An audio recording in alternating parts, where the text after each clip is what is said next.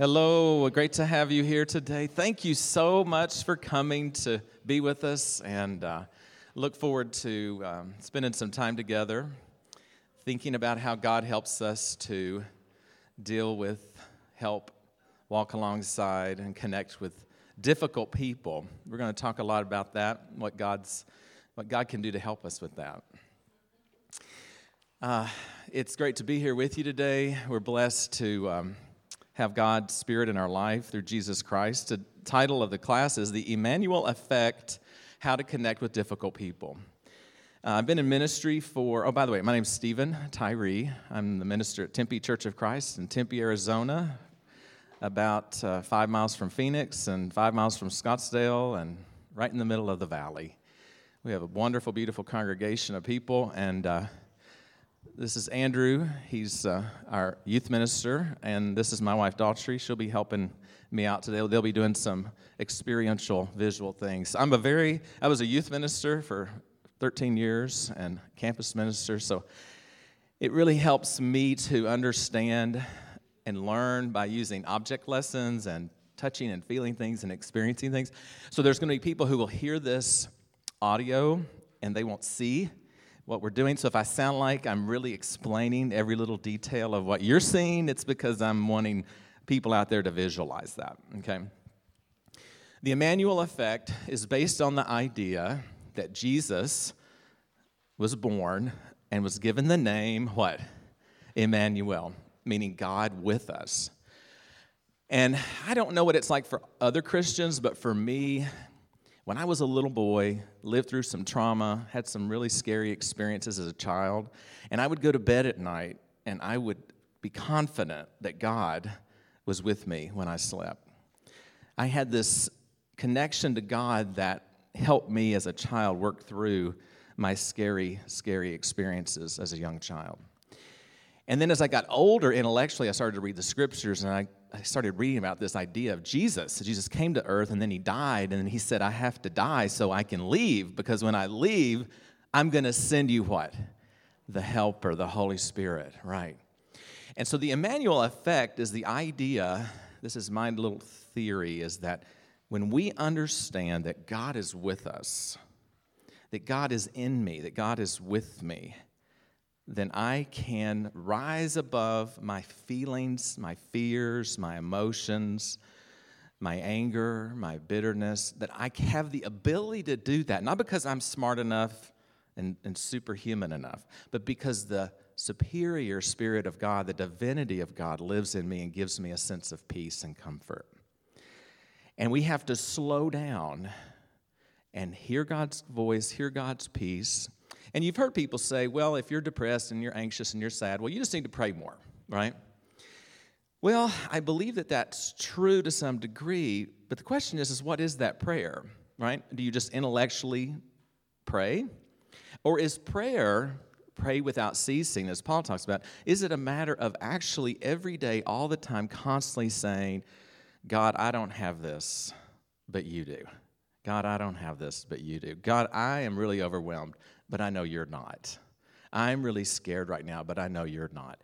In other words, prayer needs to not just be something that we do, which is beautiful, to go meditate in the woods and sit for an hour in prayer, but sometimes we just need to be praying a little bit all the time.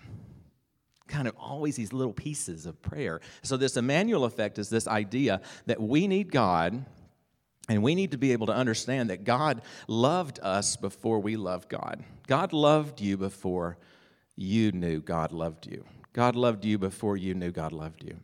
That God wanted to show up in you before you ever acknowledged God in your life. That's where God was wanting to be for you. So I've got this big, humongous poster because I don't trust technology.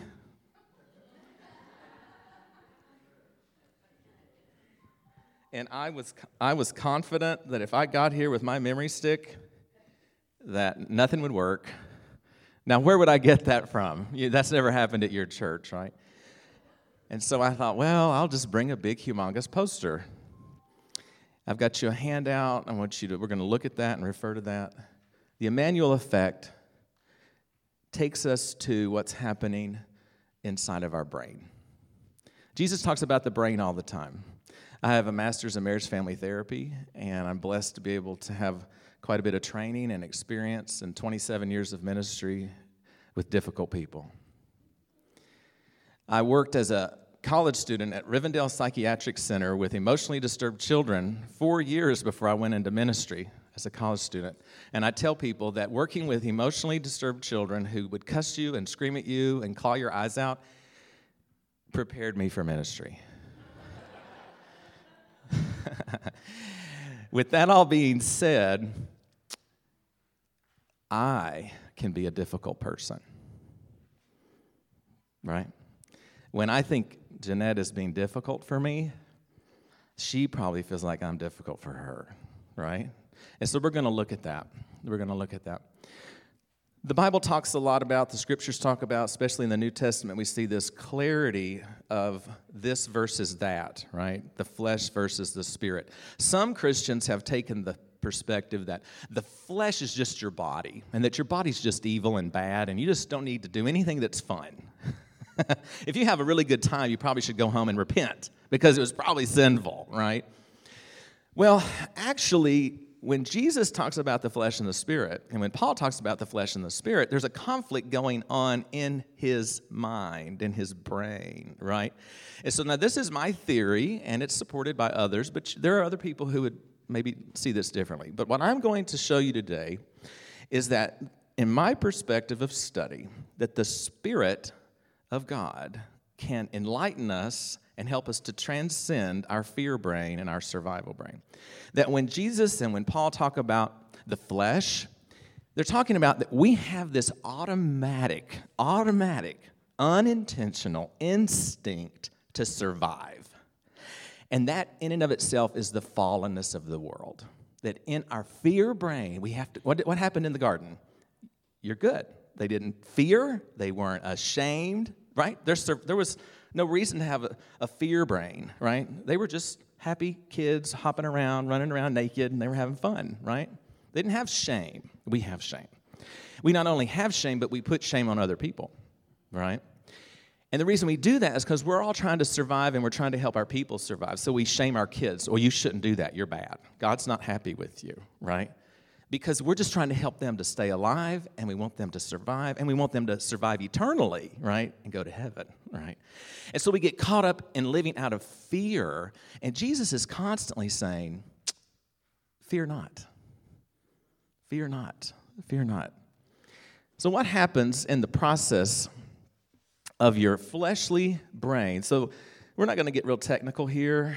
This is a real, like if you're a psychologist or a neurologist, right? Jenna, if you're a neurologist, you might go, wow, that guy's not very deep when it comes to his brain science. I just want you to get the gist of this big idea. You have down in the middle of your brain, this fleshly part of your brain, what I believe is what Scripture talks about as the flesh. Your fleshly nature. It's the appetite of the gut. You know, people say, oh, just trust your gut.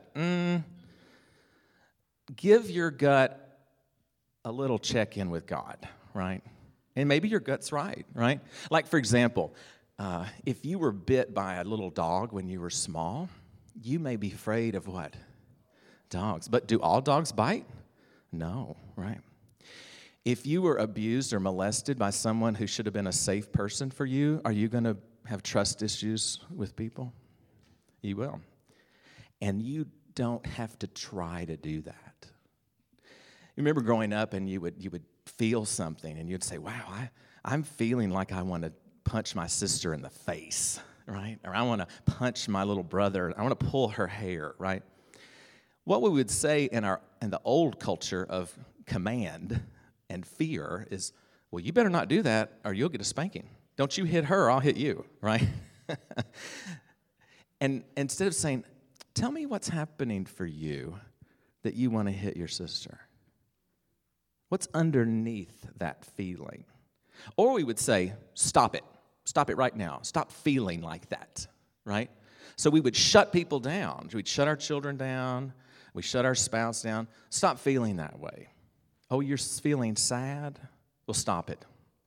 We have a real hard time sitting with people in grief because it makes us uncomfortable. Well, why does it make us uncomfortable? Because it's scary for us. because we don't have power to make it better.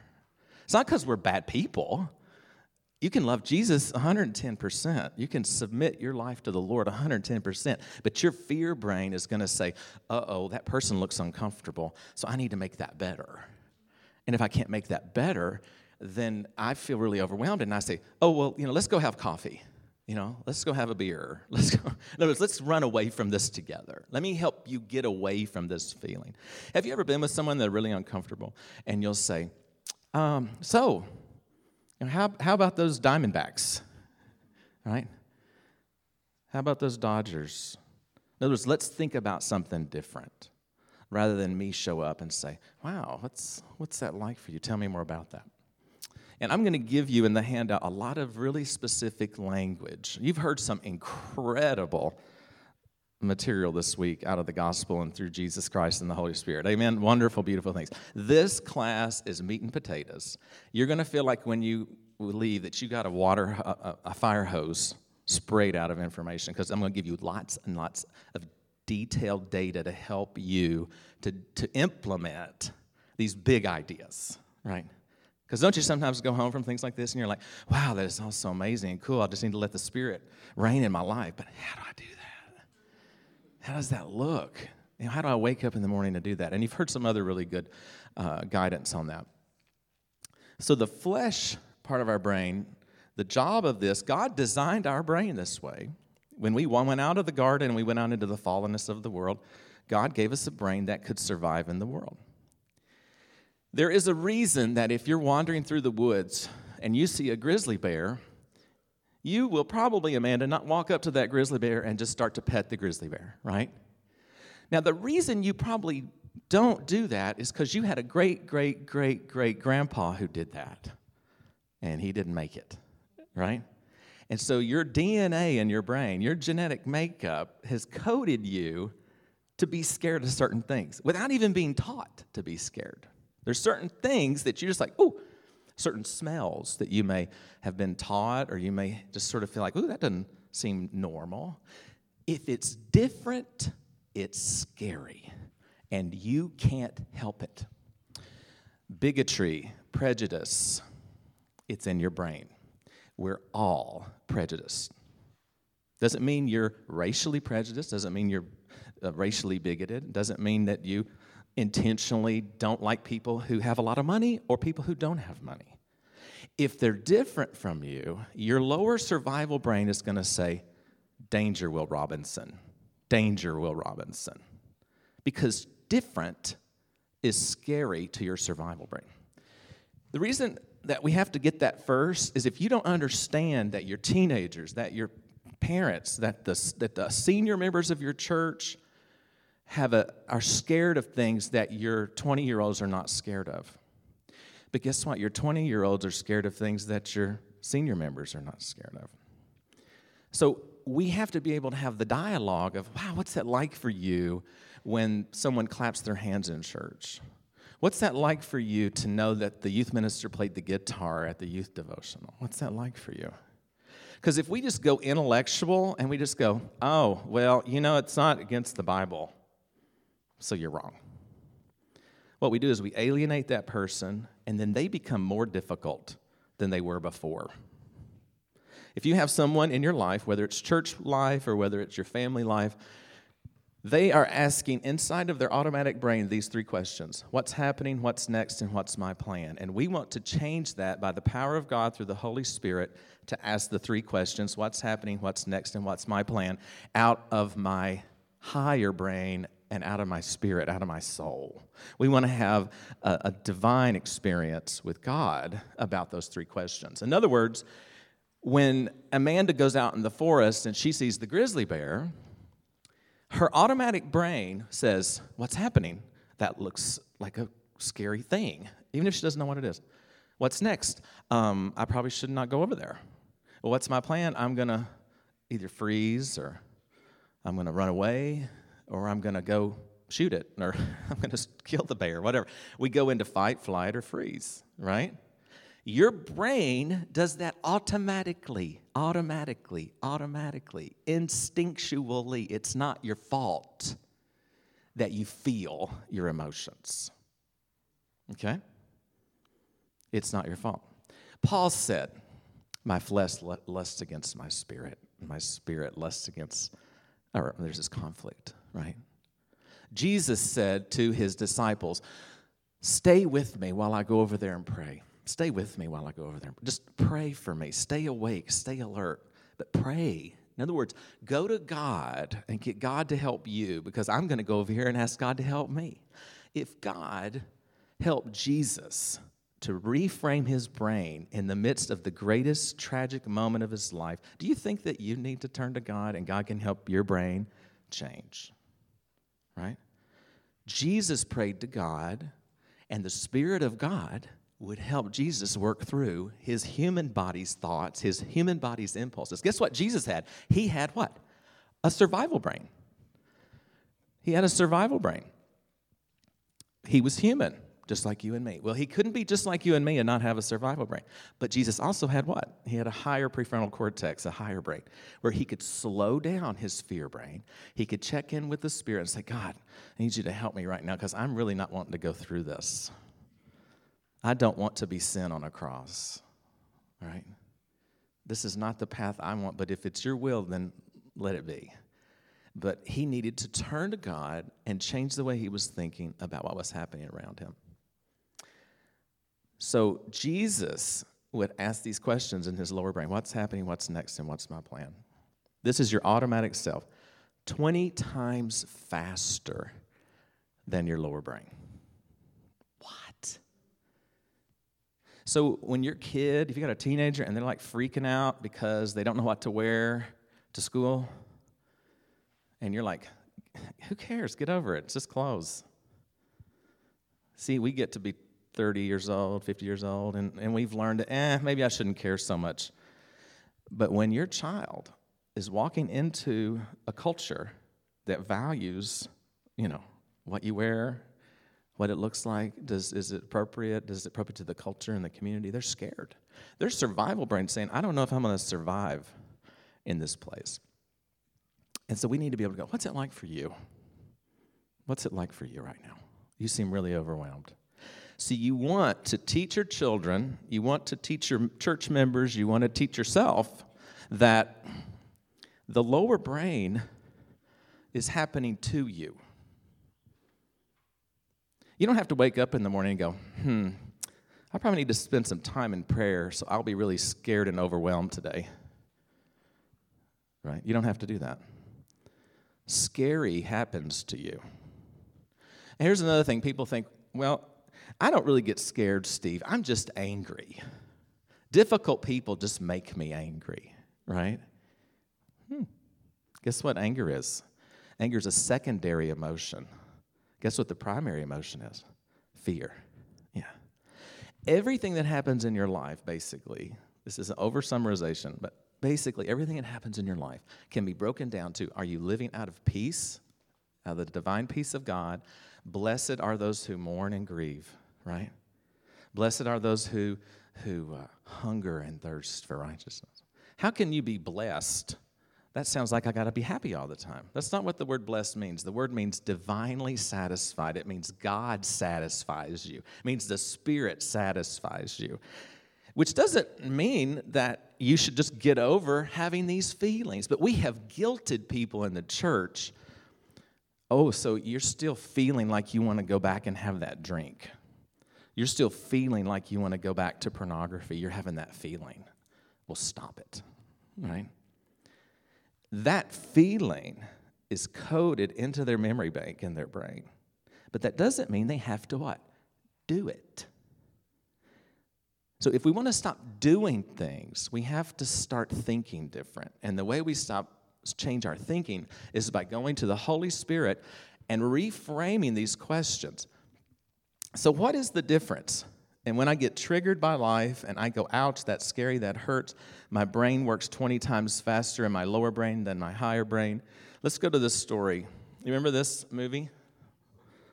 Wilson. By the way, if I'm pointing at a chart, and all this, I'm videoing this, and it'll be on my website, stephentyree.com, so you can tell people they can watch it so they can see the visuals. But I'm holding this Wilson volleyball. And this is my remake. This is not from the movie. That'd be really cool, though, wouldn't it? See, I could have told a preacher story and said it was, right? Why was Wilson such a big deal? Why was Wilson so important to Tom Hanks' character in the movie Castaway? He's crash lands on a desert island. He's all alone. There's nobody there with him. He's by himself. He's depressed. He's scared. He doesn't know if he's going to survive. And he cuts his hand, and then he finds the volleyball, and he grabs the volleyball in anger and throws it. And later he sees the volleyball sitting on the island, and it's looking at him. And all of a sudden, out of his survival brain, he needs what? He needs a connection for his brain. He needs a relationship. He needs another companion. He's a companion. Someone he can go, hey, what's up? How's it going today? Brian, you doing okay, right? Of course, the ball couldn't talk back, but he was able to find a sense of comfort in that. Now, the good news is when you're stranded on a desert island, you don't have to find a volleyball to find a companion, because the companion of God's Holy Spirit abides and lives in you all the time. Amen? But even though we believe that, we still struggle with wanting to see and touch that, which is why humans have struggled with idolatry for thousands and thousands of years, right? Because it's one thing to say, I believe there's a God out there somewhere, right? Well, Jesus said, I have to leave so the Spirit can come and live in you. In you. Were you taught that growing up, that the Spirit of God abides and lives in you because you're the temple of the Holy Spirit? He lives in you, He lives in you, He lives in you, He lives in you, He lives in you, He lives in you. If He lives in you, then you're never far away from God. Only you can be far away from Him, right? Only you can be far away from Him. Only you can distance yourself from God. And so what we want to do, let's think about this 20 times faster. Okay, take your fingers, take your index and your thumb, and I want you to just touch it. Just touch them together, like real quick. Boop, like that. Ready? Boop. Do that one more time. Boop, like that. Now, that is about as fast as your higher brain is. Your higher brain. Boop. It takes about that much time, boop, for your higher brain to think, ooh, should I do that? Boop. That's how fast it is, which sounds really fast. But the survival brain is what? 20 times faster. So when you have a hard time being graceful with a difficult person, like my wife, she's really great at this when I'm difficult. Right, Daughtry? When I'm difficult, she's really good at slowing that down. There was a great class this week on breathing and prayer. I want you to just take a deep cleansing breath. Ready? Breathe in, and then out. That's a good deep breath.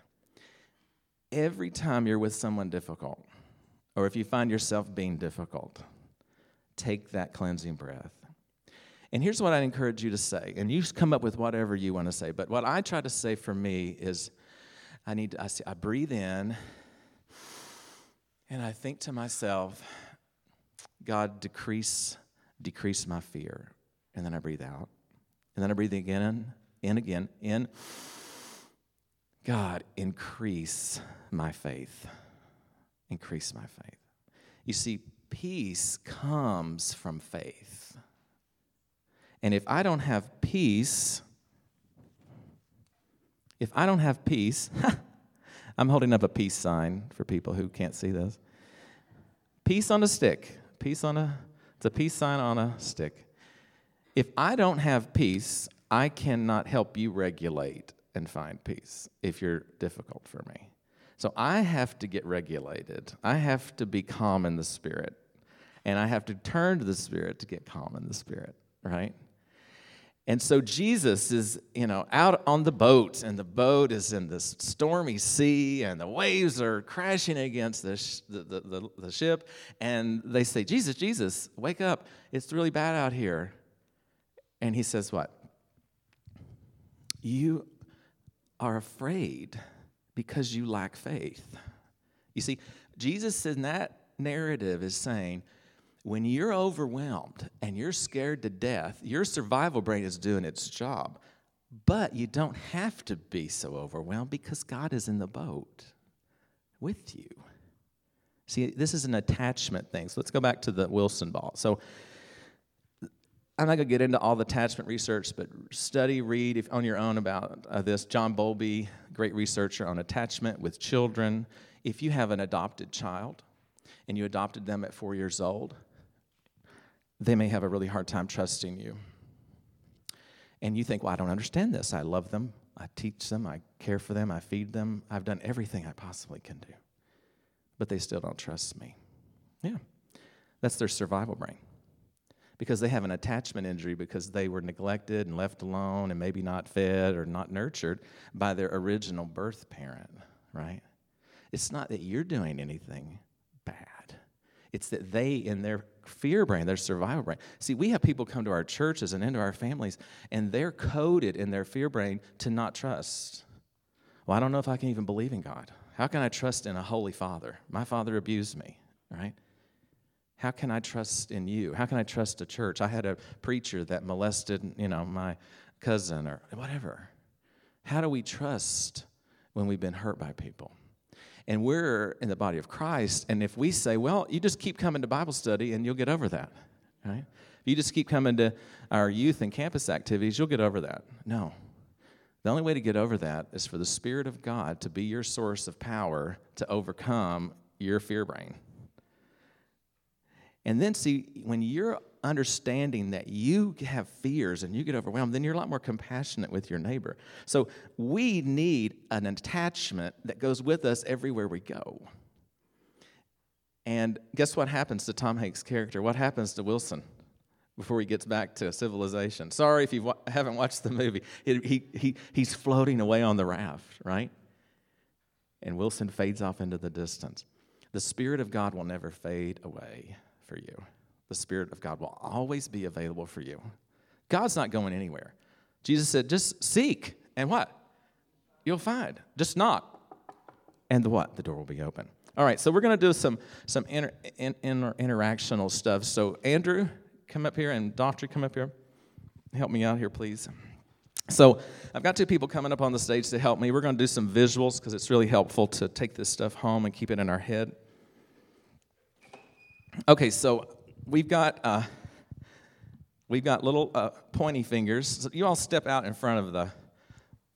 So I've got to remember to tell. I'm speaking to people, not here. I have stepping stools here for both Daughtry and Andrew, and I've also got these little pointy fingers. They're like for ball teams where you say we're number one, we're number one. Now guess what? They have two different teams. They don't have the same perspective. So this is really not about the Gators or the Knicks. It's not about that. It's about whatever you think, whatever you're cheering for, whatever you think's the thing to do, what's the right thing, what's the right perspective. And what we do is when we think we're right, we what? When we poke the other person, right? And so when Daughtry pokes Andrew, then Andrew pokes Daughtry, right? This is a normal thing. The survival brain, if you poke me, I'm going to want to poke you back. Right? So we're going to talk about words we use at the end, how we maneuver through that in a safe place. So what happens is, okay, now let's get in front of the steps. One of you on one side, and you can't both be on the same one. Okay, that's good. Now, so Daughtry's going to poke Andrew. Now, maybe I'm going to put some language to this. So maybe Daughtry says to Andrew, Andrew, my teenager told me today that you said such and such in class, and I just disagree with that, okay? And so she pokes him. Now, does that sound hateful? It doesn't sound really mean. She's just sharing her opinion, right? But Andrew might feel what inside of his fear brain? I have a parent. I feel like sad. Oh, maybe I'm not doing my job as good as I want to because somebody disagrees with what I said. So his fear brain immediately goes on alarm. This is danger, parent alert, right? And so his survival brain is going to want, because this person has just said, I'm right, and that makes him what? Wrong. So then, Daughtry, step up on the first step. Be careful. Now, she's not intending, when you're this person, you're not intending to be above the other person, right? That's not your intention. You're just saying, this is what I think is true. But normally, the fear brain's going to go, oh, look, Andrew has to do what? He has to look up at this parent. So he is where? He's down, right? So then Andrew has to go up. And sometimes, some different things. So then Andrew's going to poke her back, and he might say, well, I disagree with you. I think the scripture says this, right? What's bad about that? Nothing. But what's happening? We're against each other. We're in a contest. Now, we're going to talk about when that's appropriate in just a minute, because that is appropriate. It's appropriate to have healthy conversations and debates. It's healthy to have healthy conflict, but we want to do it out of love and safety. We want to do it out of safety. Okay, so then Daughtry says, well, you know what? You're clearly not listening to me, and I just totally disagree. So I'm just going to go talk to the elders, right? And so she goes up, because she's not only appearing to him and his fear brain to be smarter, bigger, stronger. He sees her as dangerous, because now she's bringing what? She's bringing in the big guns. Bringing in the big guns. She's bringing in more power to win her argument. And so then you step up one more time. So you want to be bigger. So to be bigger, that's when we get maybe a little ugly, because we're really, really upset. We're really frustrated. We're really sad, and we're angry. Well, you know what? You just go right ahead. I don't even care. Or he might, instead of, and that, okay, we're thinking about fight and flight. Fight is where we go into the argument deeper and deeper. We move up the ladder. Now, what's the other thing that happens when we get scared? If the grizzly bear, Amanda, if the grizzly bear's coming after you, you might not fight that grizzly. You might do what? Run away. And so then what happens is Andrew runs away. And he just goes, okay, fine. He withdraws. He might have withdrawn before Daughtry called out the elder card, right? Oh, so now move back down. So now we're going to do this without poking, okay? So that was the way we can poke each other. Now let me make this clear again. You can poke me, and I will feel overwhelmed, and you have no idea you poked me. This happens to me still to this day. I'll say something very cerebral, like, oh, ABC, Jenna, ABC. And Jenna be like, oh my gosh, he just told me ABC. And I was thinking EFG, right? So she's feeling less than, and I had no intentions to make her feel less than. And so unless I'm sensitive and be able to go, wait a minute, what's happening for you, right? And checking in with her. But if she runs away, I may think, well, she doesn't want to talk to me. So then we disengage. Or we fight and we argue and we have those big outward debates. Okay, so this time, here's what we're going to do. So Daughtry is a parent with the youth minister. So Daughtry comes up to Andrew and she says, Andrew, I just want you to know how important you are to God's work at this church. Is that different? All right, so what happens? There's no need for hierarchy because she has moved to him. They just hugged, for those of you who can't see. So, because if she comes and says, wow, you're really important to the church, you really matter to me, then he's going to feel what? Safer with her.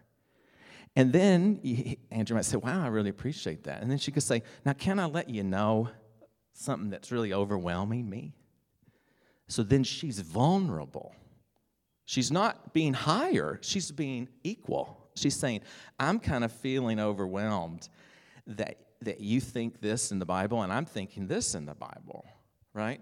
In other words, she says, you're important to me, you matter to me, we're safe. Now can I tell you how I'm feeling about the fact that you played the guitar during the youth service or something like that, right? There's love in that. And then he could say, oh, wow, I want to hear more about that because she isn't dangerous to his survival brain. Humans do not, generally speaking, we are not aware of how 20 times faster our survival brain is. Do we get that? You need to think about that constantly all the time. When you go into Starbucks and you want to walk in and get a cup of coffee over here and the line is coming out the door, I don't know about you, but I immediately think, who owns this place? I should be at the front of the line, right? Because I need the coffee now, right? I'm thinking about me.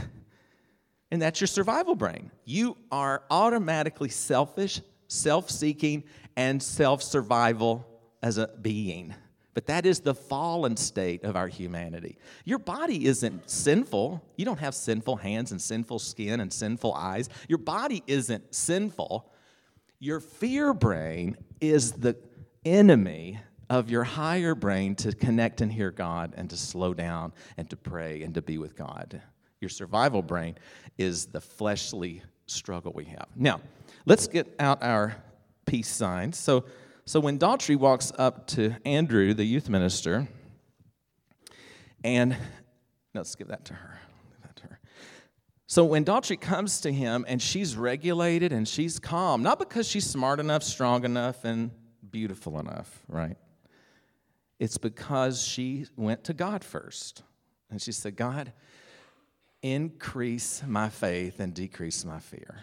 Because I'm feeling overwhelmed with my youth minister doing something, and I want to check in with him. But I don't want to go to him in fear. Remember when Jesus sent his disciples out to do evangelism and go into the world? He said, go out and engage with people, meet those people, go to their house and offer them your peace. And if they reject your peace, knock the dust off your feet and move on to the next one, right? You are not equipped to offer something you don't have. You must have peace within you, regulation through the Holy Spirit, to be able to move to another person and say, hey, can I talk to you about something that's really important to me? If I go to you, I'm going to be difficult to you. And then you're going to be difficult to me. And then we're difficult and difficult and difficult. And it creates splits in the church. It creates splits in marriages. It creates splits in relationships. So Daughtry has to have peace before she can offer peace to Andrew. Okay, so offer him peace. Now, what if, as Jesus says, what if you go to someone and they reject your peace? So just say, no, thank you. Yeah. So then Jesus says, that's okay. Because we don't need to be codependent. Right? It's not our job to make people happy. It's not our job to make people okay. It's not our job to make people agree with us. That's not our job. Our job is just to have peace through the Holy Spirit and offer peace. Have peace and offer peace. But you and I have spent time in our life trying to offer peace to people when we do not have what? We don't have peace, right? Good job. Excellent. All right, so we're going to have some questions here in just a few minutes. Let's see. Well, yeah, I think that's it. Yeah, that's it. So what we're basically trying to do is, Doctor, will you help me with this? Because I can't do this and hold the microphone. So I have here, let's turn that around that way. So basically what we're doing is every day when you wake up, this visual is a frame, and when I have this frame, I have like a peephole. It's the size of a quarter, right? Now this is an example of how limited my vision is out of my fear brain. Okay, this is how we tend to see life. It's very narrow. It's very obscure to what the real big picture is, right? So I'm seeing things through fear. Now, if I turn to God and say, God, I need your Holy Spirit to anoint me. I need your Holy Spirit to just give me life and to give me courage, to give me strength. Father, increase my faith and decrease my fear. Then I can change. Oops. Technical difficulties. Oh, here it is. There we go. So then I can see how. I see clearly. But when we wake up every morning, our fear brain is 20 times faster than our higher brain. See how much I can see? I can see clearly, and I can see through peace through the Holy Spirit. God wants to slow us down. This requires we slow down. This requires we slow down. You will not reframe your perspective about being difficult or difficult people unless you turn to God in prayer, and that prayer can be like that. Oh, God, decrease my fear. Decrease my fear. Increase my faith. Now, you might want to spend an hour in prayer before you go talk to somebody. It may take an hour before you get the peace from God that you really are wanting. Amen? So it doesn't have to happen fast. I just want you to understand that it is really good for us to pray without ceasing, as Paul says. And if we're praying without ceasing, we're not in the woods without ceasing, sitting by a lake, right? Those are great little retreats. But we have to live life. We have to go to work. We have to be in traffic. Live in Phoenix, Arizona, Tempe, Arizona. We have a lot of traffic. I use this illustration with our church, don't I, all the time. It's like, okay, if you don't know how to get along with a coworker who's really, really annoying, don't start with them of changing your perspective. Start in traffic. Start in traffic. Because first of all, you're not physically close enough to punch those people in the other car, right? There are other things you might do that you shouldn't, right? But if I in traffic can pull up behind someone and they don't take off when the light turns green, and the person behind me honks at me, I might feel what? Oh, that's frustrating. That person behind me is difficult. And then the person in front of me is difficult because they didn't go. And so I've got difficulty and difficult people all around me because they're not doing what I want them to do when I want them to do it. And my survival brain is saying, you really should have what you want. Because if you get everything you want, that's the safest place to be, right? Now, again, you can speak to that fear and say, wait a minute. Settle down.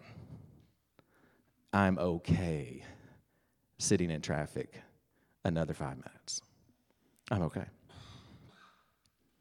But we have to turn to the Spirit, and the Spirit reminds our heart, it's okay. Let's you and I hang out. Then I get 5 more minutes with Jesus. I get 5 more minutes with God. I get 5 more minutes with the Holy Spirit. Look at your handout, and we're going to finish up. You should have the first handout is this material, and go home and read all the scriptures, Matthew 1:23, 8:26, 26:41.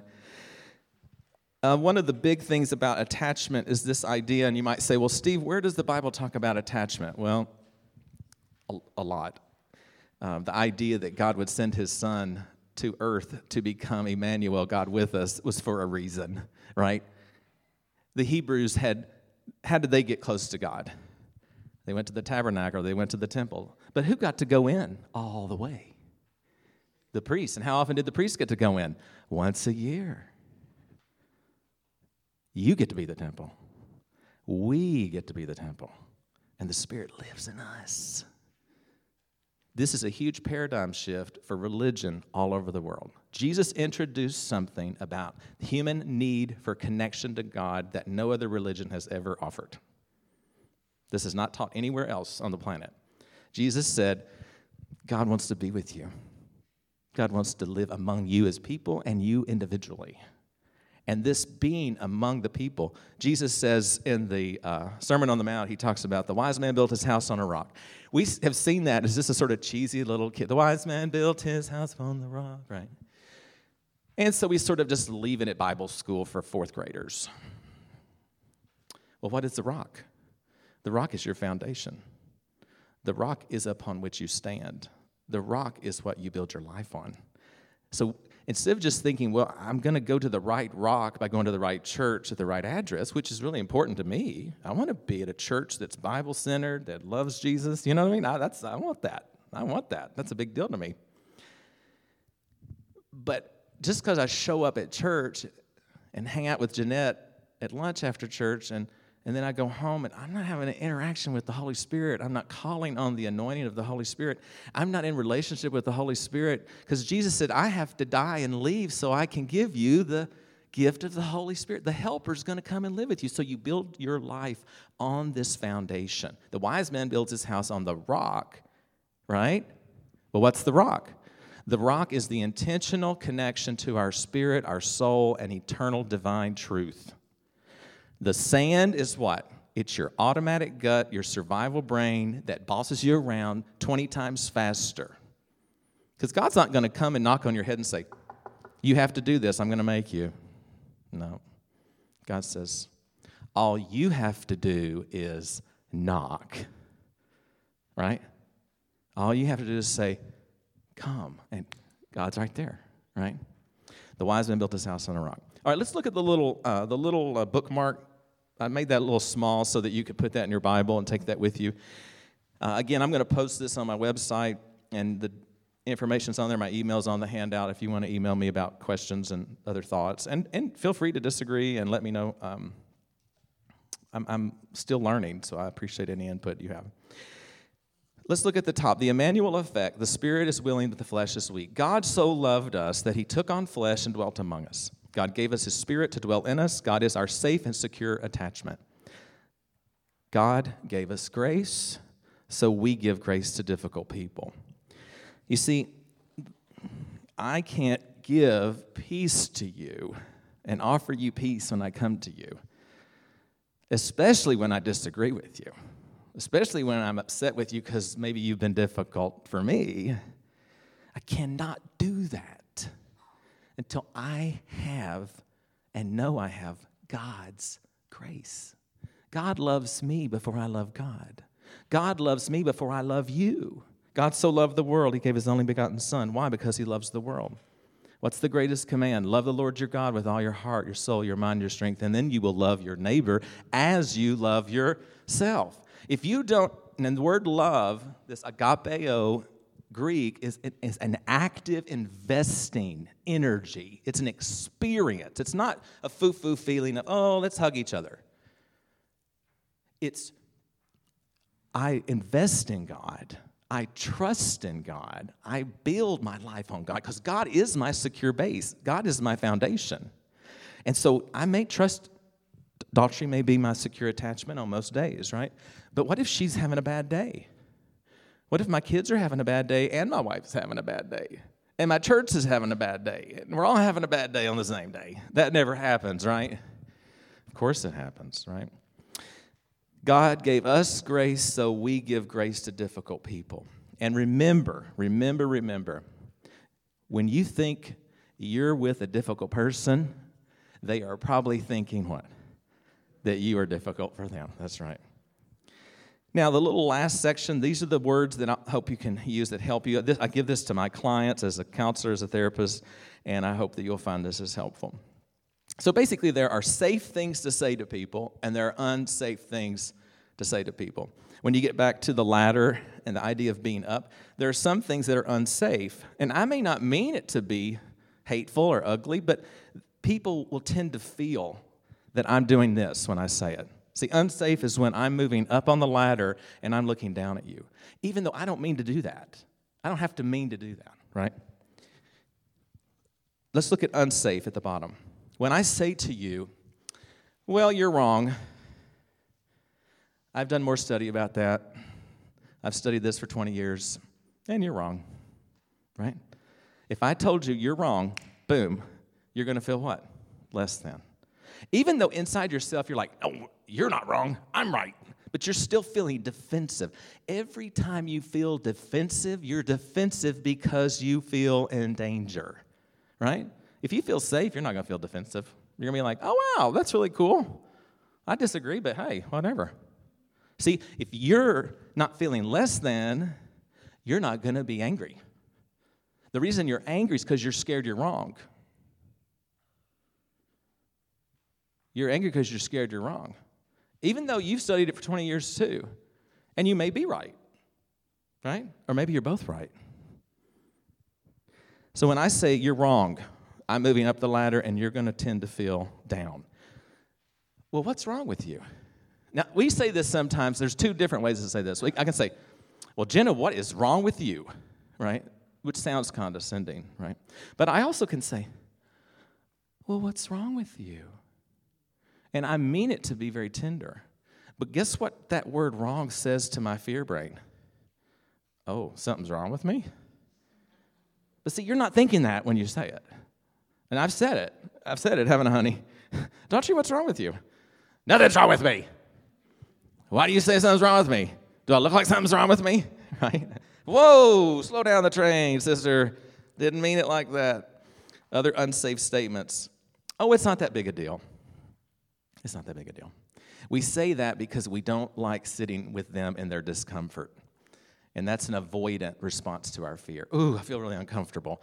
It's not a big deal. Just let it go. Don't worry about it, right? We also can say that in a condescending way, which is, you think playing the guitar is a big deal. Pff, that's not that big a deal. That's not a statement of love. We want to say, wow, tell me what that's like for you. I want to hear what that's like for you. Because see, then it's like, I love you. I care about you. Doesn't mean I agree. Doesn't mean I agree. Here's the thing. This is not about agreeing and disagreeing. This is about love. It's about showing up with grace and peace and love. And you won't do that unless the Spirit gives you that grace and peace and love. Because that's where it comes from. Grace, peace, and love does not come from your survival brain. It doesn't. It's not scientific, nor is it theologically true. You always and you never. Oh, well, that Ryan, he's always doing that.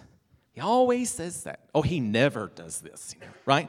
That's very black and white thinking, and it comes out of dysregulation and fear, right? Instead of us going, what's happening right now? It's really hard for me to sit with you because of what's happening. I'm feeling really overwhelmed.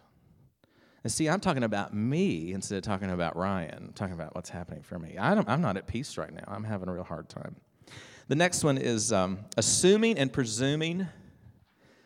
Now, this doesn't encourage difficult people to be difficult, does it? Oh, well, I know what she thinks. I already know what she thinks. Psh, I know exactly what she's going to say. I already know what he's going to do, right? We do that. We do that because we have had maybe interactions with them before, and we presume this is going to be the way it was before. Give them grace. Give them grace. Maybe it's different.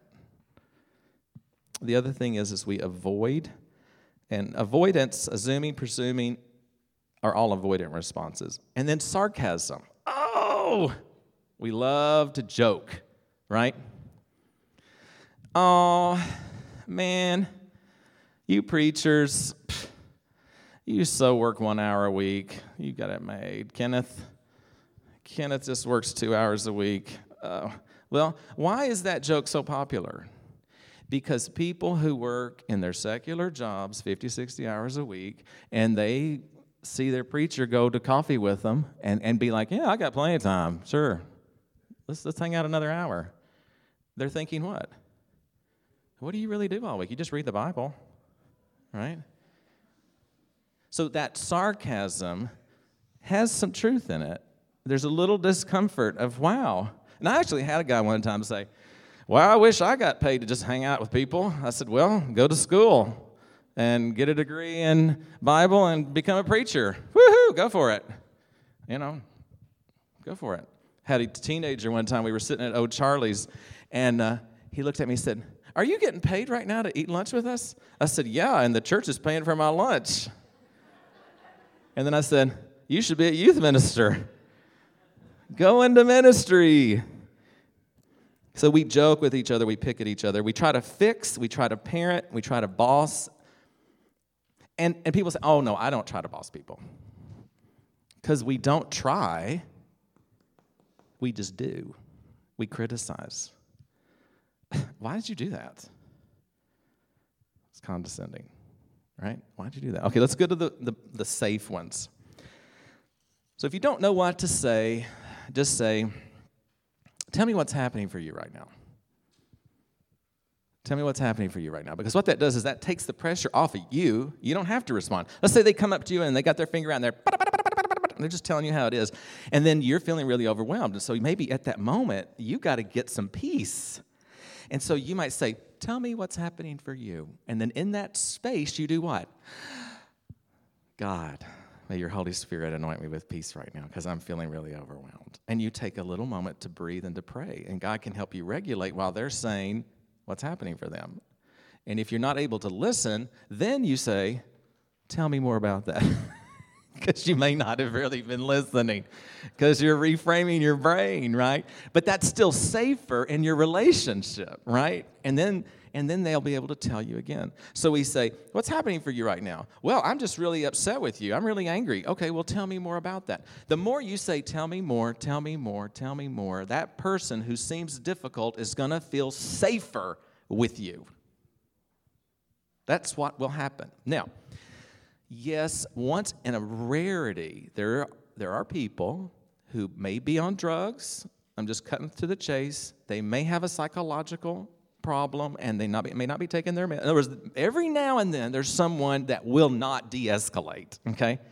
And I just got to throw that out there because that's reality. But that's rare. That's rare. Most people don't feel safe, and that's why they're so defensive and so angry. What I hear you saying, and that's why we do have to listen, because we need to reflect it back. Oh, okay, what I'm hearing you saying is that when the youth minister did that, or when the preacher did that, or when your wife said that, or when your husband said that you felt really angry at them. That's really hard. I bet that's really hard for you. See, you're not agreeing with their data, right?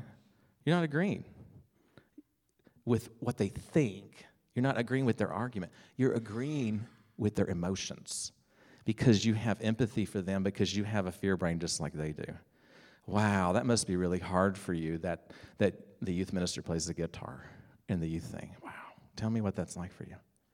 Even though it doesn't bother you, but you show up for them. This is what the church and families and the world needs. We need to do more of this. And then another thing is we tend to think, especially those of us, you're here because you're educated, smart people, and you want to know the answers, right? One of the problems with being smart people who want to know the answers is we think we have to always give them the answer right there on the spot. You don't have to do that. You can say, hey, wow, that's really big and important to you. So let's pray about that. Let's get together and have coffee and talk about that some more. Do not let difficult people force you into a conversation that you do not have the peace to communicate out of, okay? And last, thank you for sharing this with me. Let them know that you honor that. Wow, I hear you disagree with me. I hear that you're kind of upset about that, and let's pray about that. And, thank you. Thank you for letting me know. Our church has been through a lot in 8 years. We've added instruments, and we have equal gender roles in our church. And we got to that place through a lot of patience and a lot of love and a lot of grace. The only way we got there was because God gave us the grace to sit with people who felt scared and felt overwhelmed. And if your church is going through any kind of change, if your family is going through any kind of change, expect fear. It's not a question of if it will happen. The question is when will it happen? And will they trust you and feel safe to come to you and be honest about their fear? God bless you guys for being here. Email me if you have other thoughts and things, and we got to wrap up. Have a blessed day. Thanks.